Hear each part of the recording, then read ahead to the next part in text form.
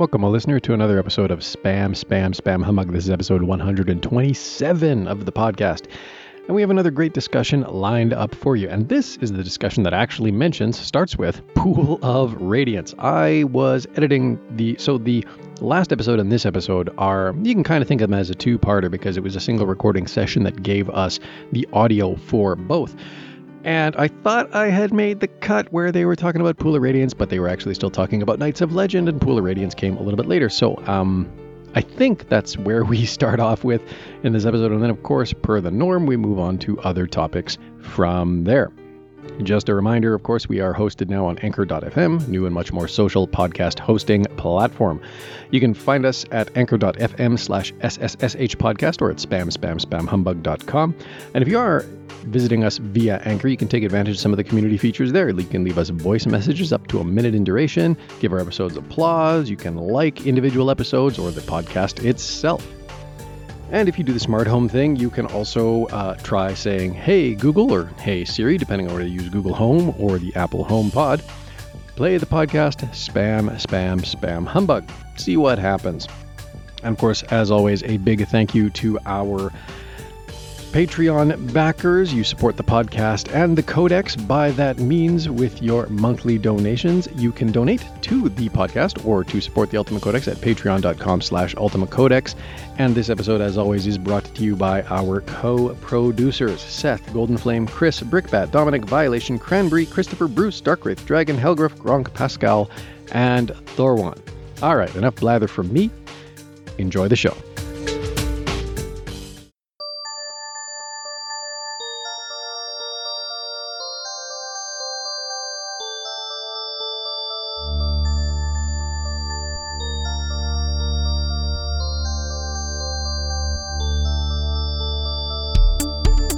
I'm reminded of overworld travel in Pool of Radiance. Yeah, the Gold Box games.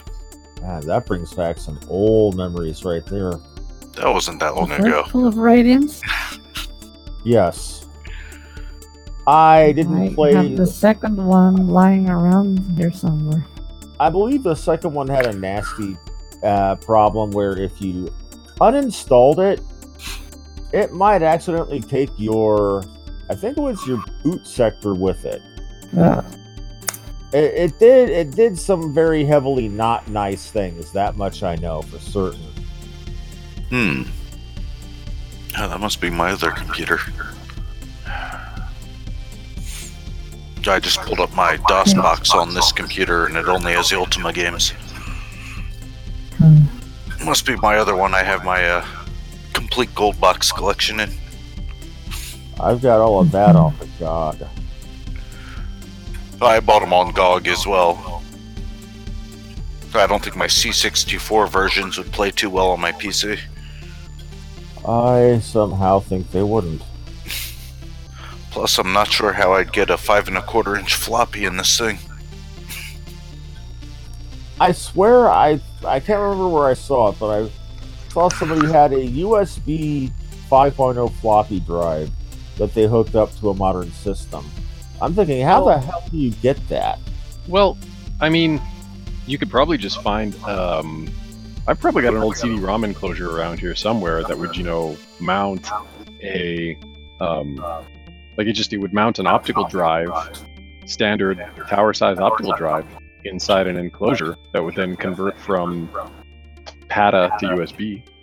Actually, for that matter, I've got a connector kit around here somewhere that's PATA and SATA to USB 2. Huh. Yeah, but where am I going to adapt my 1541 IEC adapter to a PATA? Ah, that's a little bit more custom for sure. Or my 1050 SIO connector? You see, the last 5 1/4 I had, I think actually did have a PATA on the back of it. So, and so do both of the 3.5ers I have kicking around here somewhere. I got a stack of 3 1050 disk drives in my closet right here. Nice. Along with about a half a dozen Atari 8-bits. As you do.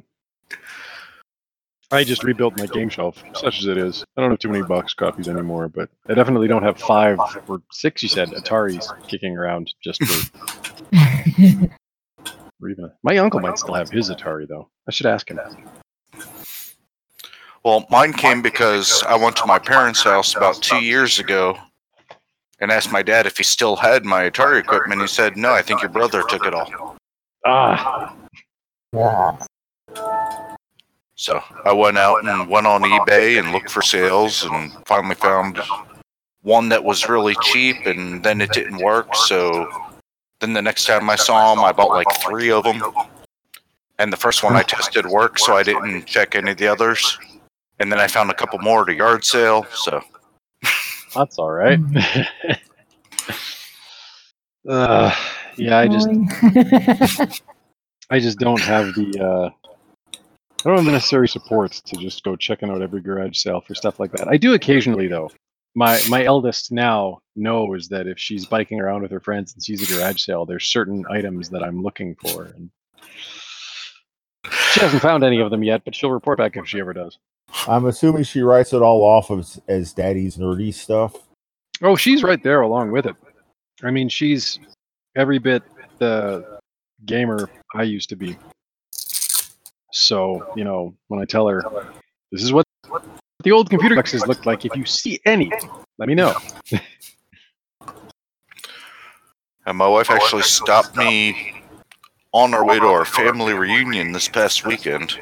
Because there was a yard sale like a block down, and she thought she saw some old computer equipment on one of the tables.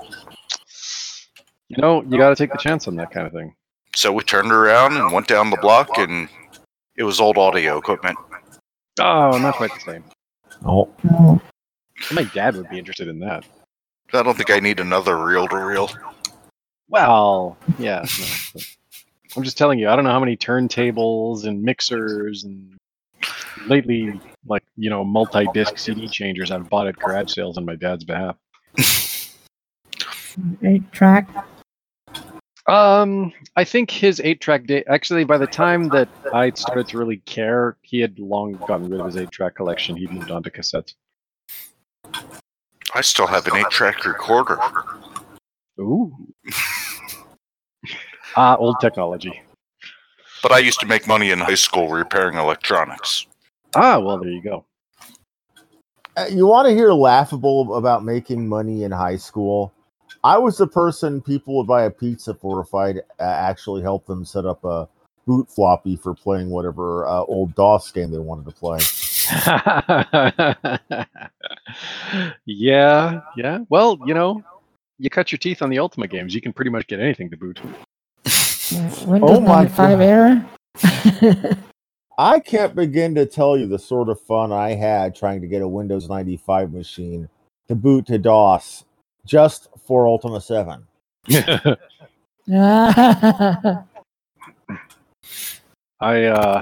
know, maybe this just runs kind of in the family because my dad, like, I mean, I love what I do with the podcast and I love the challenge of editing the audio sometimes, especially if I have to like grab stuff out and like splice it into different spots.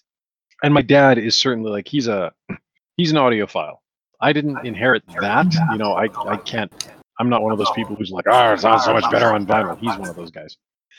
But, so I didn't inherit that ear. But also on my mom's side, Grandpa, in addition to being the guy who introduced me to computers, introduced me to programming, introduced me to Ultima, for the longest time, his computer boot sequence was hilarious because he actually, and I mean, like, we're talking, this is the days of like Windows 3.1, okay?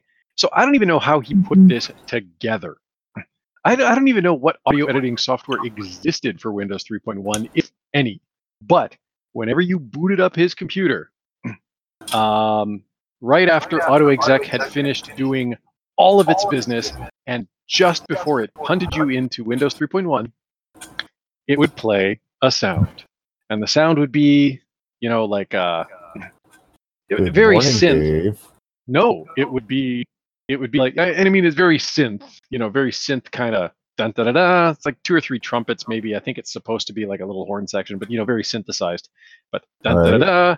Time for a beer, and it was my grandpa's voice saying "time for a beer." Like he had recorded himself and put this little musical note in front of it, and that was like once AutoExec had finished all of its business, the last thing it did was play this WAV file that was just sitting resident on the drive. Dun, da, da, da. If he had gotten the AdLib Gold back in the late 80s, he could have used it to record with a Vox recorder, and it could have actually been a VOC file that he played. Mm. I used to play with that a lot, too. No, it was definitely a WAV. It was definitely a WAV. But yeah, just time for a beer, and then Windows launched. Or Ultima launched, depending on what we were trying to do at the time. He had AutoExec files for a lot of games. Oh, I should dump one of my menu batch files for DOS for you guys. Let's see. It probably looks a lot like the batch files that I maintain for work, because one of our main data collection tools is like it's designed to be portable, so it's basically a batch script that runs a lot of different portable utilities, and all kinds of menus and configuration options. And, it's great. I should update its PowerShell, but I haven't yet because not everything has PowerShell. Well, nowadays I can basically count on PowerShell being there. Like, I mean, as more and more control systems modernize to Windows 10, I can basically count on PowerShell being present on the OS, but not always Windows 7. Are you kidding? I have PowerShell on my Linux servers now. Well, sure, yes. You do. You're a power user. Control system computers, that's something else. They're they can often be really quite hobbled and limited. Although, I have to admit, so for the last couple of weeks, I haven't been at my regular office, I've been at one of our other offices in the area, and I've been staging 2 different virtualization environments for customers. And I get a kick out of 2 things. One, when I look at the back panel of the Windows, one of the units that is getting sent to each customer is a desktop PC, Dell Precision Workstation Tower. This is me backing away and making the sign of the cross because I used to work for them. Yeah, it's all right. Unless I open the chassis, because then the chassis intrusion alarm just does not shut up, and every time I boot, it's just like, hey, someone opened the chassis. I'm like, yeah, it was me. Shut up.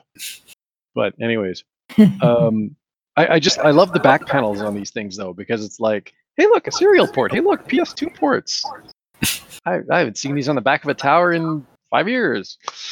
So this is kind of fun. And I mean, like, I get that for, like workstation class computers, this isn't actually that unusual because they do sometimes have to support that, especially the serial port. Very useful for configuring switches and things like that, right? Because Cisco still does their thing. But yeah, just the sheer amount of compute power that I've been surrounded by has had me just like mind blown.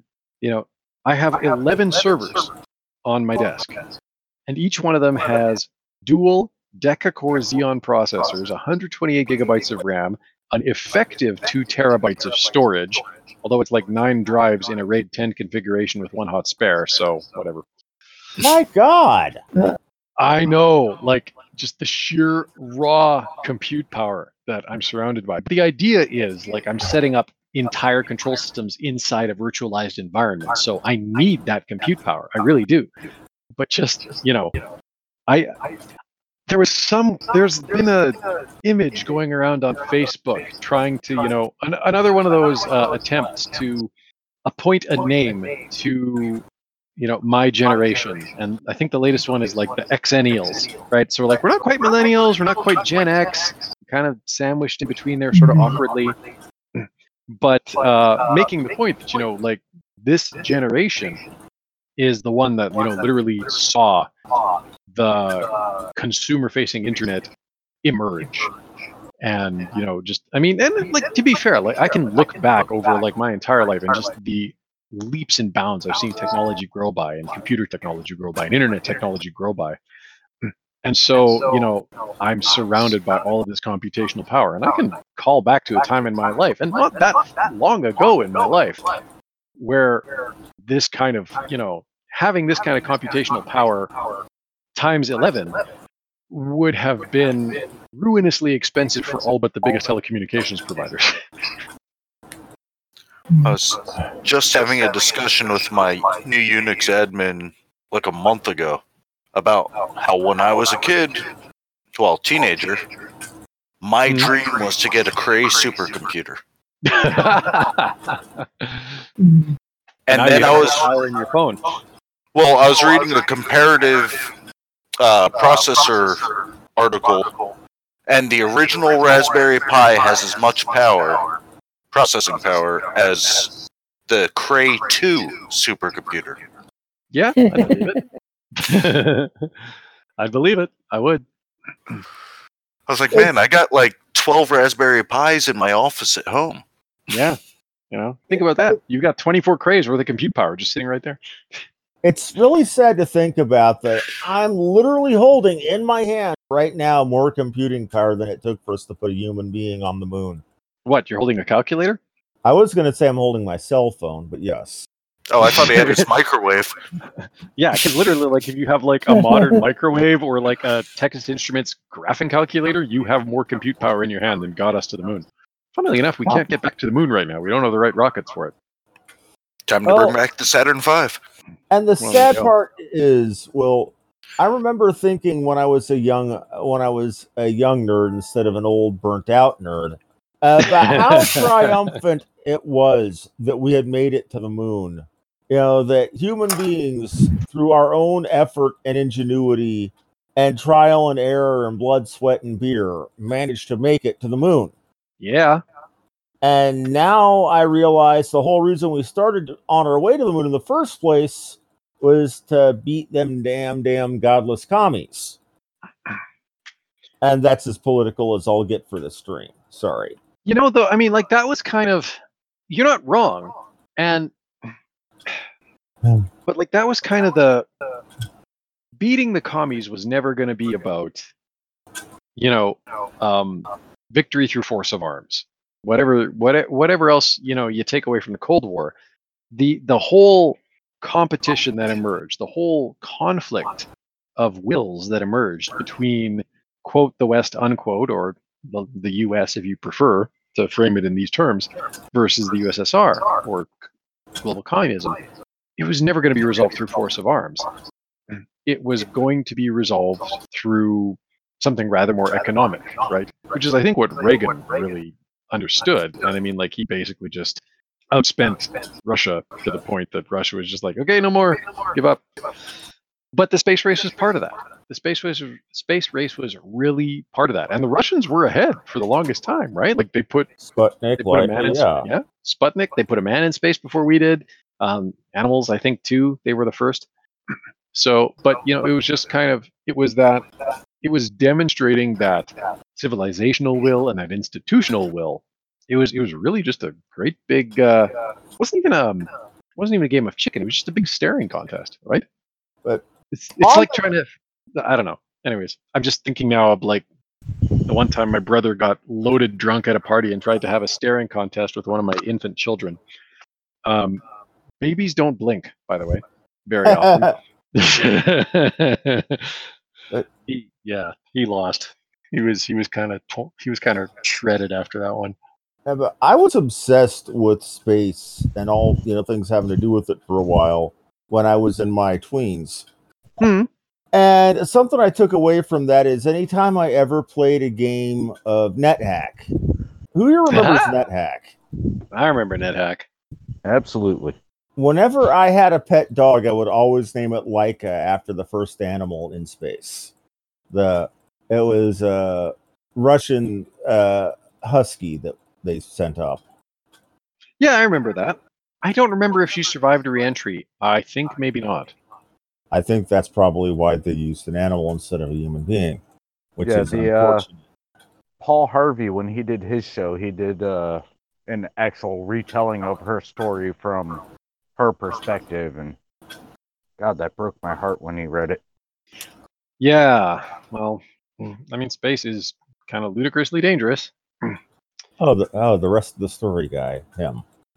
Yes, the Yeah. rest of the story. And There I you go. think, while it's played for laughs, I think that's something. Has anybody here played Kerbal Space Program? Yes. Has Actually, my anybody- brother, aforementioned, is a huge was a huge Kerbal Space Program player. Who here has had one of their crews crash and burn and die horribly? Sure, we'll say just one. Well, my point is, that mechanic, that happening in that game, sets into stark relief how bad things could have been for us in the space race. Well, you know the unofficial expansion of NASA, right? Oh, You never heard this one? no, I haven't. Need another 7 astronauts? Yeah. I remember hearing that joke from my older sister not long after Challenger. Yeah. Well, and that's the real tragedy is, Challenger was a horrible tragedy. And I barely remember that. That's kind of right at the boundary between the first few years of your life that just kind of gets summarily deleted and then you start actually remembering things. Challenger's right at the boundary of that. Yeah, that happened in. Yeah, the next one though. Ugh. Wasn't the next one that went Columbia? Yeah. And what really gets me is I took kindergarten and first grade in Okeechobee, Missouri, or Okeechobee, Florida. Okay. Every time back then, because this was back when the space shuttles were new and shiny and amazing. My kindergarten class, every time there was a space shuttle launch, would tromp outside and look towards Cape Canaveral. Oh shoot, you probably had a horizon view. We actually got to see the contrail as the shuttles went up. And I remember that. And I felt amazingly, I can't say it lucky, because you can't be lucky in a situation like this, of having moved away from Florida in 6th grade. So I wasn't there to watch Challenger. And yet, there's a certain fortune to that. Actually, I still remember the very special episode of Punky Brewster, because that was one of Mom's favorite shows back then. They did about the Challenger. And talking about all this makes me feel old. I was at one of the schools where we all gathered in the auditorium to watch the space shuttle launch. So the entire school was in there and saw the Challenger. Oh, wow. Harsh. Well, that was one of the first ones. Was that the first one where they had her name eludes me now because of course, but she was the Christy first McCall, teacher. the teacher? Yeah, she was the first Yeah. teacher to go up to space, right? Yes. Yep. Yeah. So just imagine her class. Oh, yeah. Because wasn't she? I think she was elementary school. Let me actually Google that really quick.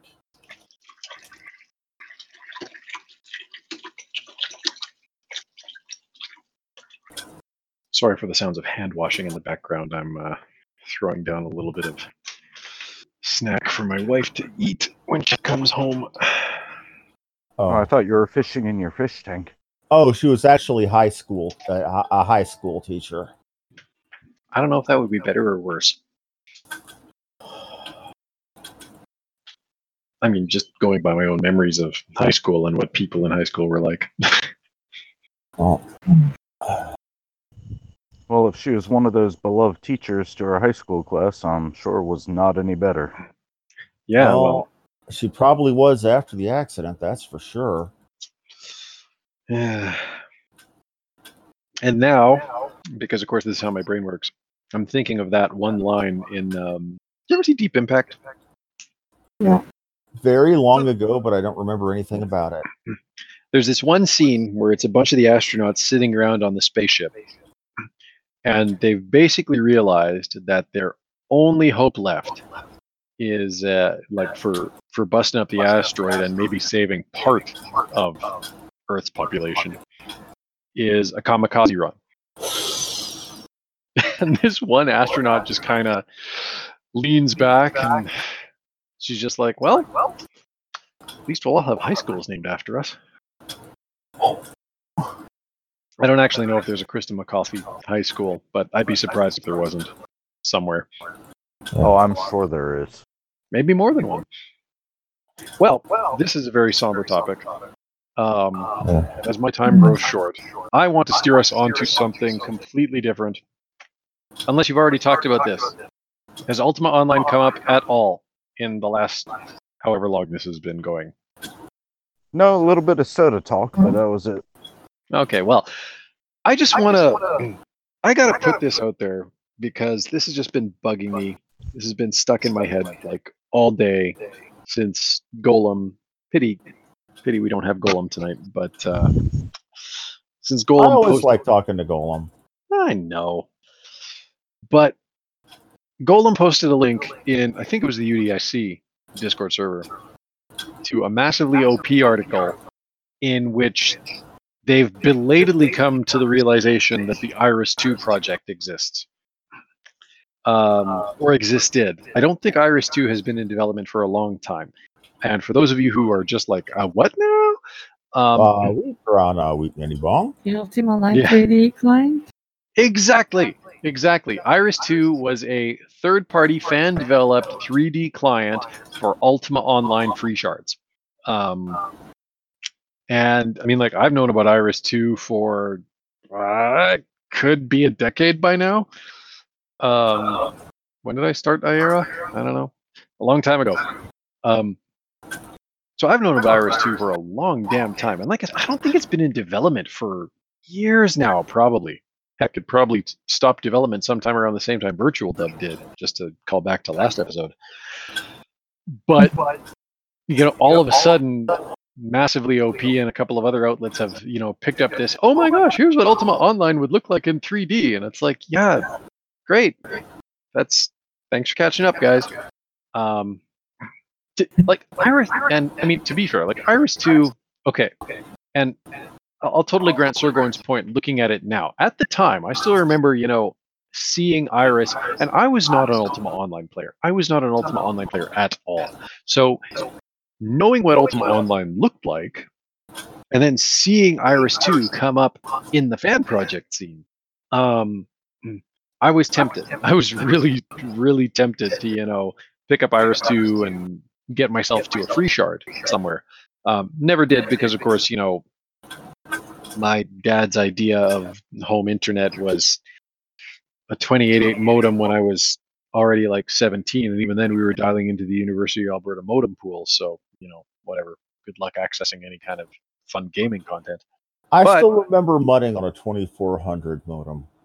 Yes, well, I fortunately skipped past all of that. Well, no, I shouldn't say that. From the perspective of home internet use, I skipped past all of that. Went right to 28.8 from nothing. While others of my friends were, having DSL and cable internet. But that's okay. I'm not too upset by that now. But, oh, goodness, my wife is giving me homework. Well, I'm familiar with the honeydew list.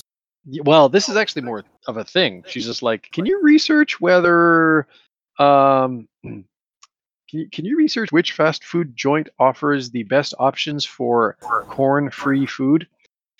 So I guess I'm going to have to disconnect and actually pay attention to my browser. We've been dealing with her allergies and trying to tune our understanding of what her allergies are. And corn has really shown up as a villain lately. So I'm going to have to do a bit of research. So I'll finish this story real quick. But, we didn't have home internet until, gosh, it was terrible. But, I'm talking like the Ultima 9 days, okay? Anyways, and even then it was 28.8, so have fun. I did work a lot with low baud rate modems after that point, when I started to get into engineering, computer engineering, and then doing jobs with different companies in the area that were hiring computer engineering talent, starting to work with control systems. A lot of control systems out in the, shall we say, less populated parts of Alberta, at the time at least, were communicating over very low baud rate modems because radio. It was all radio shots, or even infrared shots in some cases, which nowadays it's kind of funny though. Nowadays almost everything has gone LTE, And actually, if you look at an LTE coverage map of Canada, if you go to the like Bell or Telus or one of our cellular providers and look at their coverage maps of Canada, and you look at their LTE and 3G coverage maps, Alberta stands out like a sore thumb. Everything else, every other province, most of the coverage is clustered along the border with the US because that's where like most of our population is. But Alberta, you've got 4G LTE coverage well up into the northern reaches of the province because of all of the different oil development that's going on up there and the demand for communications and connectivity up in those parts. So anyways, yes, the Iris 2 client, gosh, that came up on the radar. It was almost enough to get me to try out UO. Not quite, though, but still looked cool at the time. Now I look at it and I'm just like, yeah, okay, that looks really dated and kind of shit. But at the time, it looked really awesome.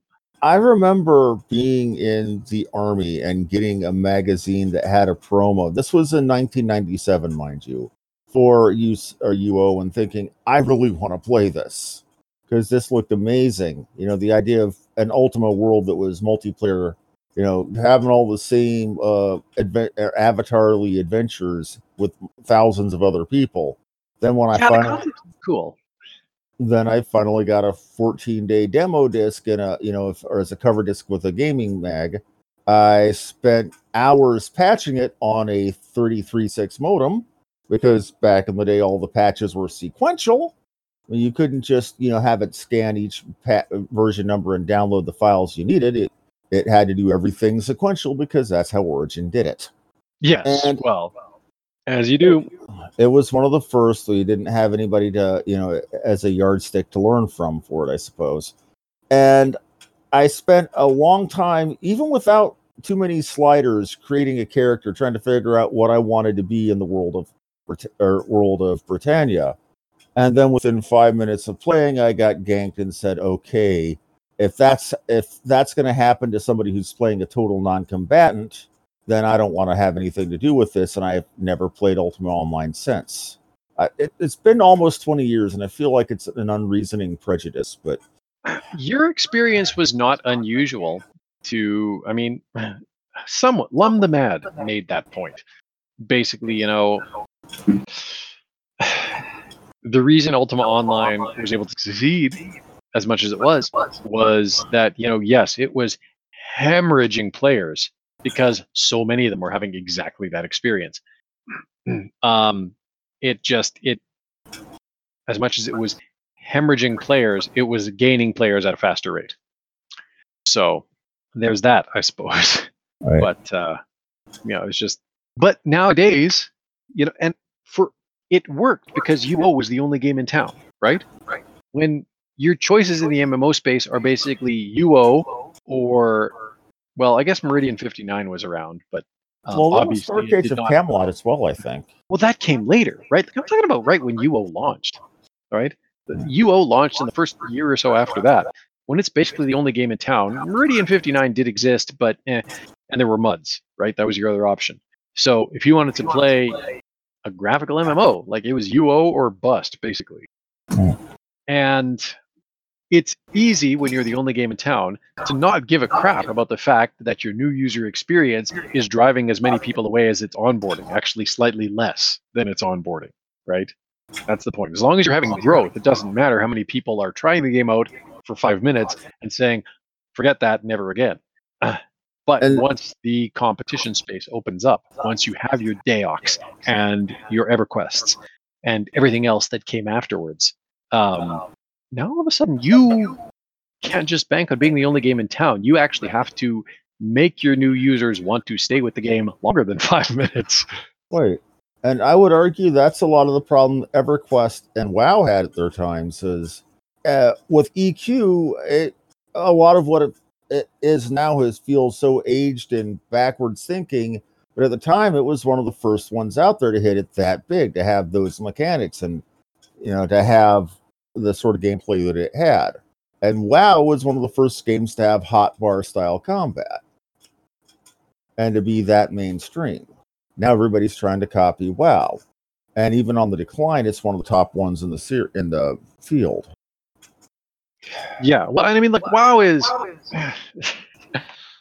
I laugh when because periodically you see news articles. Oh, WoW's lost 1 million subscribers, and it's like, okay, yeah, but that's kind of. It's not like a drop in the bucket. Like that's a significant loss, but at the same time, it's like, it's not really that. Like at losing hair. Yeah, it's like you're shedding some hair, and that sucks for a while, but and there's going to be another expansion. Everybody's going to re-up, or now it's classic, right? I already have WoW my Classic. character names reserved for classic. There you go. So, yeah, like it's not really that. If WoW hemorrhages 1 million players between expansion packs, that's not really terrible. In a way, it sucks, but at the same time, WoW keeps going. It keeps being the monolith and the juggernaut that it is, and the people come back, or enough of them come back that it's it makes economic sense to continue developing the game. And the weird part about it, right? And the weird part about it is EQ at its time, but when other games came out, well, before WoW, it was still the one that people went back to because it was the gold standard of the time. Sure. I mean, yeah, I tried out Dark Age of Camelot when I saw it, and yeah, I had about a month of fun, on the free month, but then I ended up going right back to WoW. Or not WoW, but EQ.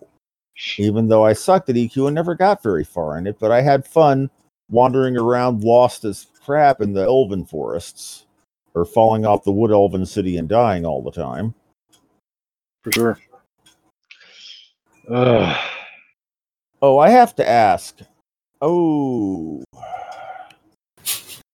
Speaking of MUDs, Jelly, you're saying that you play one, you still play one periodically. What MUD do you play on? Zombie Mud. It's based out of Finland. As you do. I can't say that I've had the chance to play that one. Most of where I played were Sojourn/Toral Mud, Nirvana, and Three Kingdoms. This is a custom MUD lib based on the LP MUD engine. Okay, that I'm familiar with because LP seemed to be a good one for modifying into various different things. I'm assuming if it's called Zombie Mud that it's like zombie apocalypse stuff. No, it's medieval D&D type setting. But one of the features is that if you don't clean up your corpses after combat, they turn into undeads. Oh, you mean your corpses or the corpses of your kills? The corpses of your kills. That actually makes sense. And they tend to be a lot more powerful than the originals were. But that makes me feel old because I remember mudding in college as part of what contributed to me burning out. That and me being going from being a big fish in a small pond, and where I grew up, to going to college and being a tiny fish in a huge pond. So going to class and emotionally coping with class got harder and harder and harder till I eventually said screw it and just went to the computer lab and mudded. I figured out there was more money in Unix than there was in paying people to take classes on stuff I wasn't interested in. Oh. And I made the classic freshman mistake. My first semester was 18 credit hours, all starting at like 8 in the morning. Oh, so you took a light load. I was literally my first class on Mondays was like 7:55 Calculus 1. I just say that because I started off with 22 credits. And how did you not burn out? Because, dear God, 18 was the maximum for a semester that my school allowed you because they thought anything else you'd be working yourself too hard. I took 22 credits. I had 1 full-time job, 2 part-time jobs, and I dropped out 2 weeks before the semester ended. About a year later, I went back, did 18 credits, made it halfway through the semester, and like I said, I dropped out because I found out there's more money maintaining Unix systems than going to school. Well, I mean, school doesn't tend to be a money-making opportunity. Oh. Now, to be fair, I didn't really do the co-op engineering program, mostly because I wanted to avoid the appearance of nepotism. My dad is one of the coordinators, but I did certainly pick up a number of engineering-related jobs, just due to the fact that I'd go to the job fairs and it'd be the same companies that were hiring co-op students, and they'd take one look at my resume and they'd be just like, "Oh, let's talk." So, that said, I did work with some of the tax companies in the area. You're coming in awful robotic there, Kenneth. Sorry, I walked away from the computer. Oh. I'll be back at it in a minute. Well, I did the brief military service, and then came out, tried the college thing, and then took off for 6 months, and then tried it again. And then the .com boom hit, and I said, "Hey, I have computer experience." And there you go. That's been it. I went to it the other way around. I went to a Baptist college for computer science. Yeah, that makes no sense, but I had friends that went there, and I essentially got a full ride because of my church. And I promptly burnt out. Then I ended up going to a different college, which was a lot more affordable if you had screwed up your scholarships, and went as a voice music major, which, because music was my first passion. Even with being a great nerd, I was always a vocalist first. But I also promptly burnt out.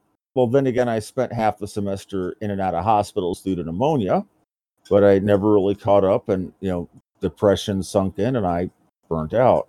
And then I went into the military. What branch were you in, if you don't mind me asking? Army. Huh?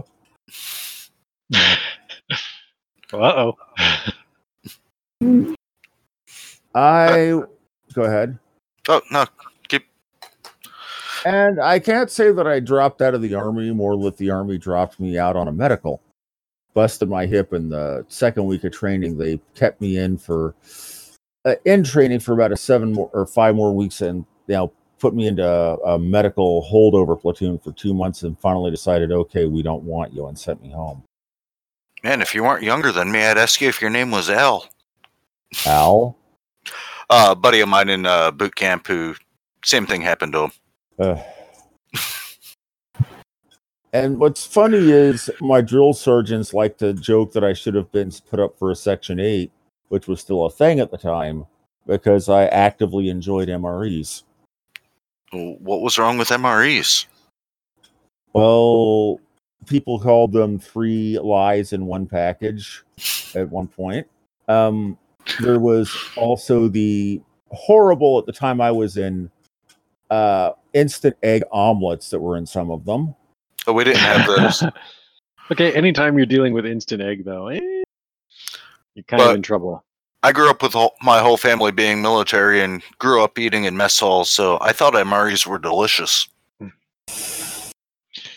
I didn't do the military route. I was in Scouts Canada from age 5 on, though. So, camp cooking could in some cases be considered above military rations. Well, but when it's 12-year-olds doing the cooking, it depends on your area. Yeah. Because where I grew up, everybody was military. I grew up across the street from a joint military base. So all of our Boy Scout leaders were they would have been military men. Yeah. Yeah. So it just fits right in. I'm just saying, I think at some of the things I remember eating, which, in true Schrodinger's cat fashion, were both burnt and raw. That's not hard to do. You have your heat. I'm just saying, dry, you burn the outside, and we're on the middle. I'm just saying, there were times I probably would have preferred an MRE. Well, let's see if we can get you set up with an old classic Four Fingers of Death someday. Well, they were technically, I believe it was called Beef Frankfurters was the official name, or something similar. But people called them the Four Fingers of Death. Heavily quotation marked. Yeah. As long as they weren't green, they weren't too bad. And they've had different iterations of omelets in MREs, or at least in American MREs. Y'all Just get anything to do with dried eggs, no. Just no. y'all get good stuff up there, like freaking Montreal smoked meat in your MREs. We get stuff like the omelet with ham, or no, it was the vegetable cheese omelet from a few years ago that everybody called the vomlet because it was just disgusting. Pity. Well, it also smells like it. No. Gentlemen, I've arrived at a conundrum. Oh, I've been researching different fast food. My wife is just like, I haven't had a break all day. I need to pick up something on the way home. Some kind of food on the way home. Can you research these fast food restaurants and see which ones have the least options for corn? Because, like I say, that's been an allergen of great concern. She gave me Wendy's and A&W as my objects of research, and I've concluded that it is basically fatal for her to eat anything other than A&W fries. Or at least it would be not recommended. She won't die, but she'll have a terrible rash. Ooh, I have to ask. I'm sure Canada is a lot more restrictive on corn syrup and everything compared to the United States. Probably, but I haven't looked at the relevant statutes. Because I know that it's all but banned in Europe. And here in the United States, we use it for pretty much everything.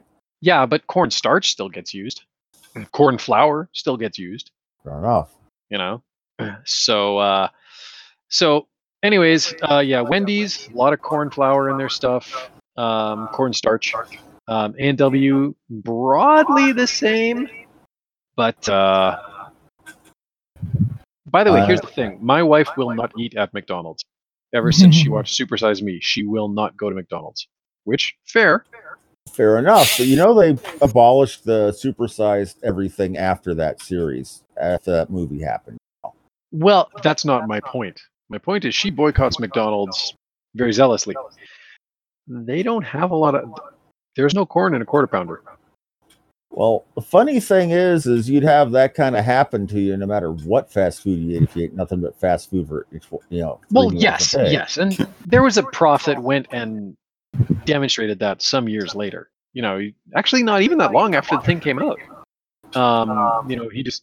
There was some nutritionist that basically went out and demonstrated exactly that. It's just like, it's actually possible to eat McDonald's daily, but maintain a healthy weight. And granted, he was keeping a robust exercise regimen. But still, point made, right? But I think Spurlock's point was that, if you're living the typical sedentary lifestyle, particular to the North American populace, eating McDonald's every day is probably a bad idea. I can cop to that, having a recliner as my computer chair. So, but she won't eat at McDonald's, but unfortunately McDonald's might be the best choice for a burger for her. That's terrible. I need to... Well, you could get her hooked on a 20-piece nugget, a double quarter pounder with cheese, and a large fry. Yes, that's my usual lunch. Sounds tasty. Of course, I also need to eat about 6,000 calories a day to maintain my weight. 6,000 calories a day? What do you do for a living? My God. I sit at a desk in an office. Because 6,000 calories a day, that's kind of what they wanted. That's less than what they wanted us to have in boot camp. When you're, busting your ass, working, sweating your ass off every single day. Yeah, I have hyperthyroidism. Fair enough. There you go. Now, one suggestion: does Kentucky Fried Chicken have corn starch in their batter? All the KFCs around here close pretty early. Well, Taco Bell's definitely not an option. No. Does Tim Hortons make sandwiches? They do, but I can't find reliable information on their menu as to what exactly is in, say, the buns, for example. Well, if there's no corn, I'd say just pick up a box of Timbits and call that your supper. Yeah. Hang on a sec. Let me look at these. Sorry, I'm just doing a little bit more research. Can't have the sweet potato fries. My goodness. Yeah, speaking of growing up near a military base, I actually grew up most of my elementary school years were less than an hour away from Fort Leonard Wood in Missouri. Yeah, that's where my boot camp was. No kidding. I actually want. This is a really funny thing because when I was getting inducted, what they did was they bussed me off to Kansas City to MEPS for all my, for all the testing and ASVAB and all that good stuff. Mm-hmm. And then from there, when I was actually being sent to where I was going to get my basic, they flew me to St. Louis, then bussed us to Fort Leonard Wood. I'm thinking, you could have drove me there in less than an hour if you took me from my home. So I spent multiple hours in transit to go less than 100 miles from my house. Classic military efficiency for you. Yeah, going out there wasn't too bad. I flew from, I don't remember where we flew out of, but we went into St. Louis and then we took a puddle jumper from St. Louis somewhere over to close to Leonard Wood. But when I came home, I got bused to a different airport, took a puddle jumper to St. Louis, then flew to Philly, then flew to another airport that I don't remember, and then got bused back to Central Jersey, and then got released there. So that was a little weird. Just a little. And I remember is that they had us up in the Ramada Inn right by MEPS, but they had a special rule. If you're part of the MEPS group, you didn't get to have the complimentary booze like everybody else who was staying there did.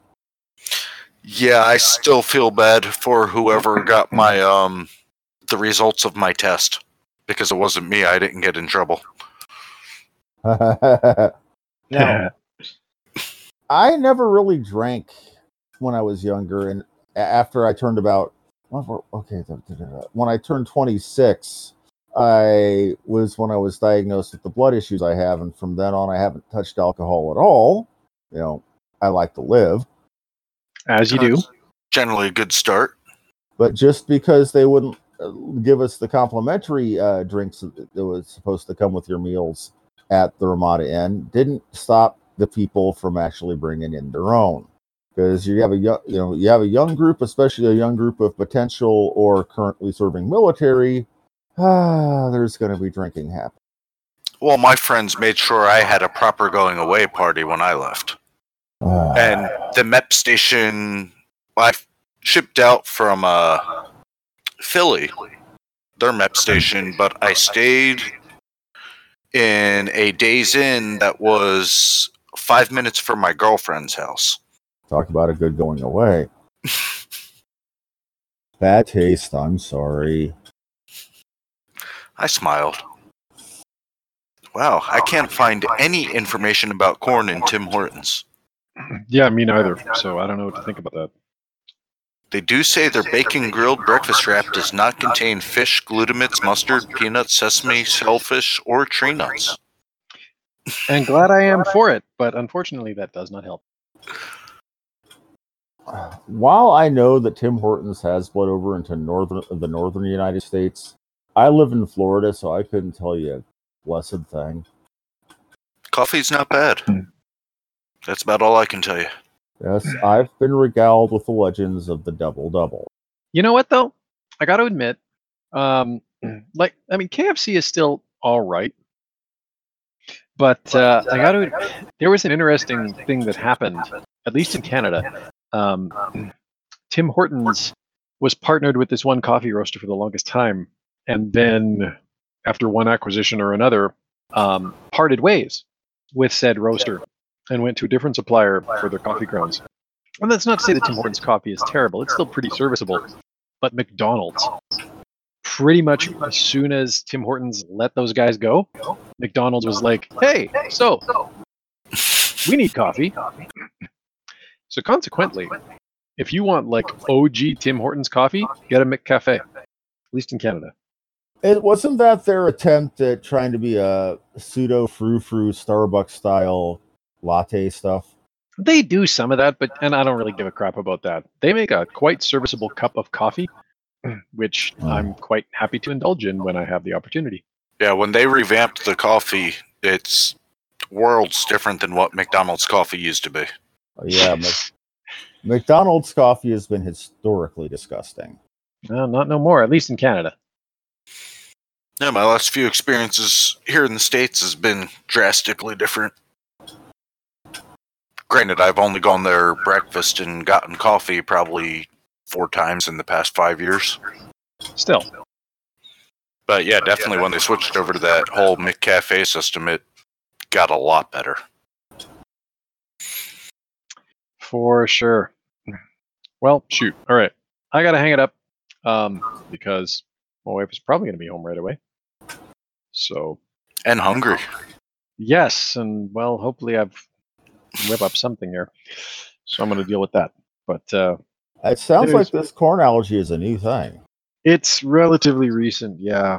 So we're trying to... I mean, she's had allergies for most of her life, and we've gotten very good at managing them. Kids have allergies too, so, you know, like, I mean, we're pretty good at managing all of this stuff, but when a new one comes along, it's just, shoot, okay, well, once we figure out what the new one is, and then it's just a case of, okay, well, I guess we just have to manage this and figure out what to do from there.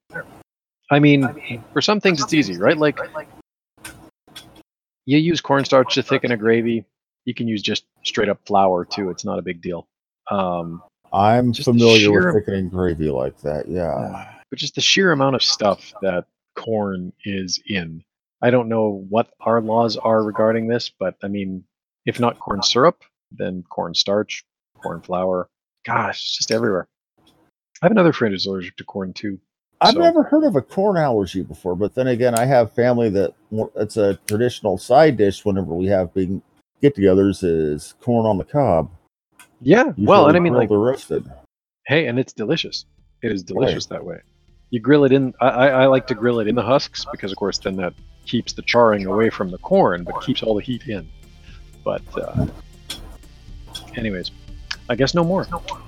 Okay. I'm out. But you guys keep chatting for a bit, and I'll turn Craig off, or he'll auto turn off whenever nobody's talking anymore. Actually, it's 1:30 here. I think I'm probably just going to bail and try to chill out before going to sleep. All right. I think I'm going the same way here. Cool. Well, then y'all have a good night. You too. Good talking to you two, gentlemen. If you want to participate more directly in the podcast, you can send us an email at ultimacodex@gmail.com, or if you're feeling a bit braver, you can leave us a voice message in one of 3 places: the podcast website, our Facebook page, or on anchor.fm. You're also welcome to join us on Discord to chat with us and to lurk or contribute to podcast recordings when they happen. If you want to join the Ultima Dragons, you can do so at udic.org, where you can choose your very own dragon name. You can also find the Ultima Dragons on Facebook and on Google+. You can follow at Ultima Dragons on Twitter, or join them on Slack or Discord. And if you're feeling really old school, you can even fire up a Telnet client and check out the Weremount. If you'd like to support Spam Humbug, you can do so at Patreon, where for as little as $1 a month, you can get access to episodes the day before they go live for everyone else. You'll also get access to behind-the-scenes audio on occasion, and possibly other interesting content. But if a monthly subscription isn't your thing, you can always buy your video games at GOG. We are a partner of that fine site, and every time you buy one or more games at GOG via the links on our websites or in the show notes, that helps us out. But we also welcome your moral support. You can like the Ultima series on Facebook, follow at Ultima Codex on Twitter, or leave the podcast a review on iTunes. And you're welcome to share our episodes with your friends and social media circles. Spam Humbug is a production of the Ultima Codex. You can find show notes online at spamhumbug.com. Thank you for listening, and until next time, be virtuous.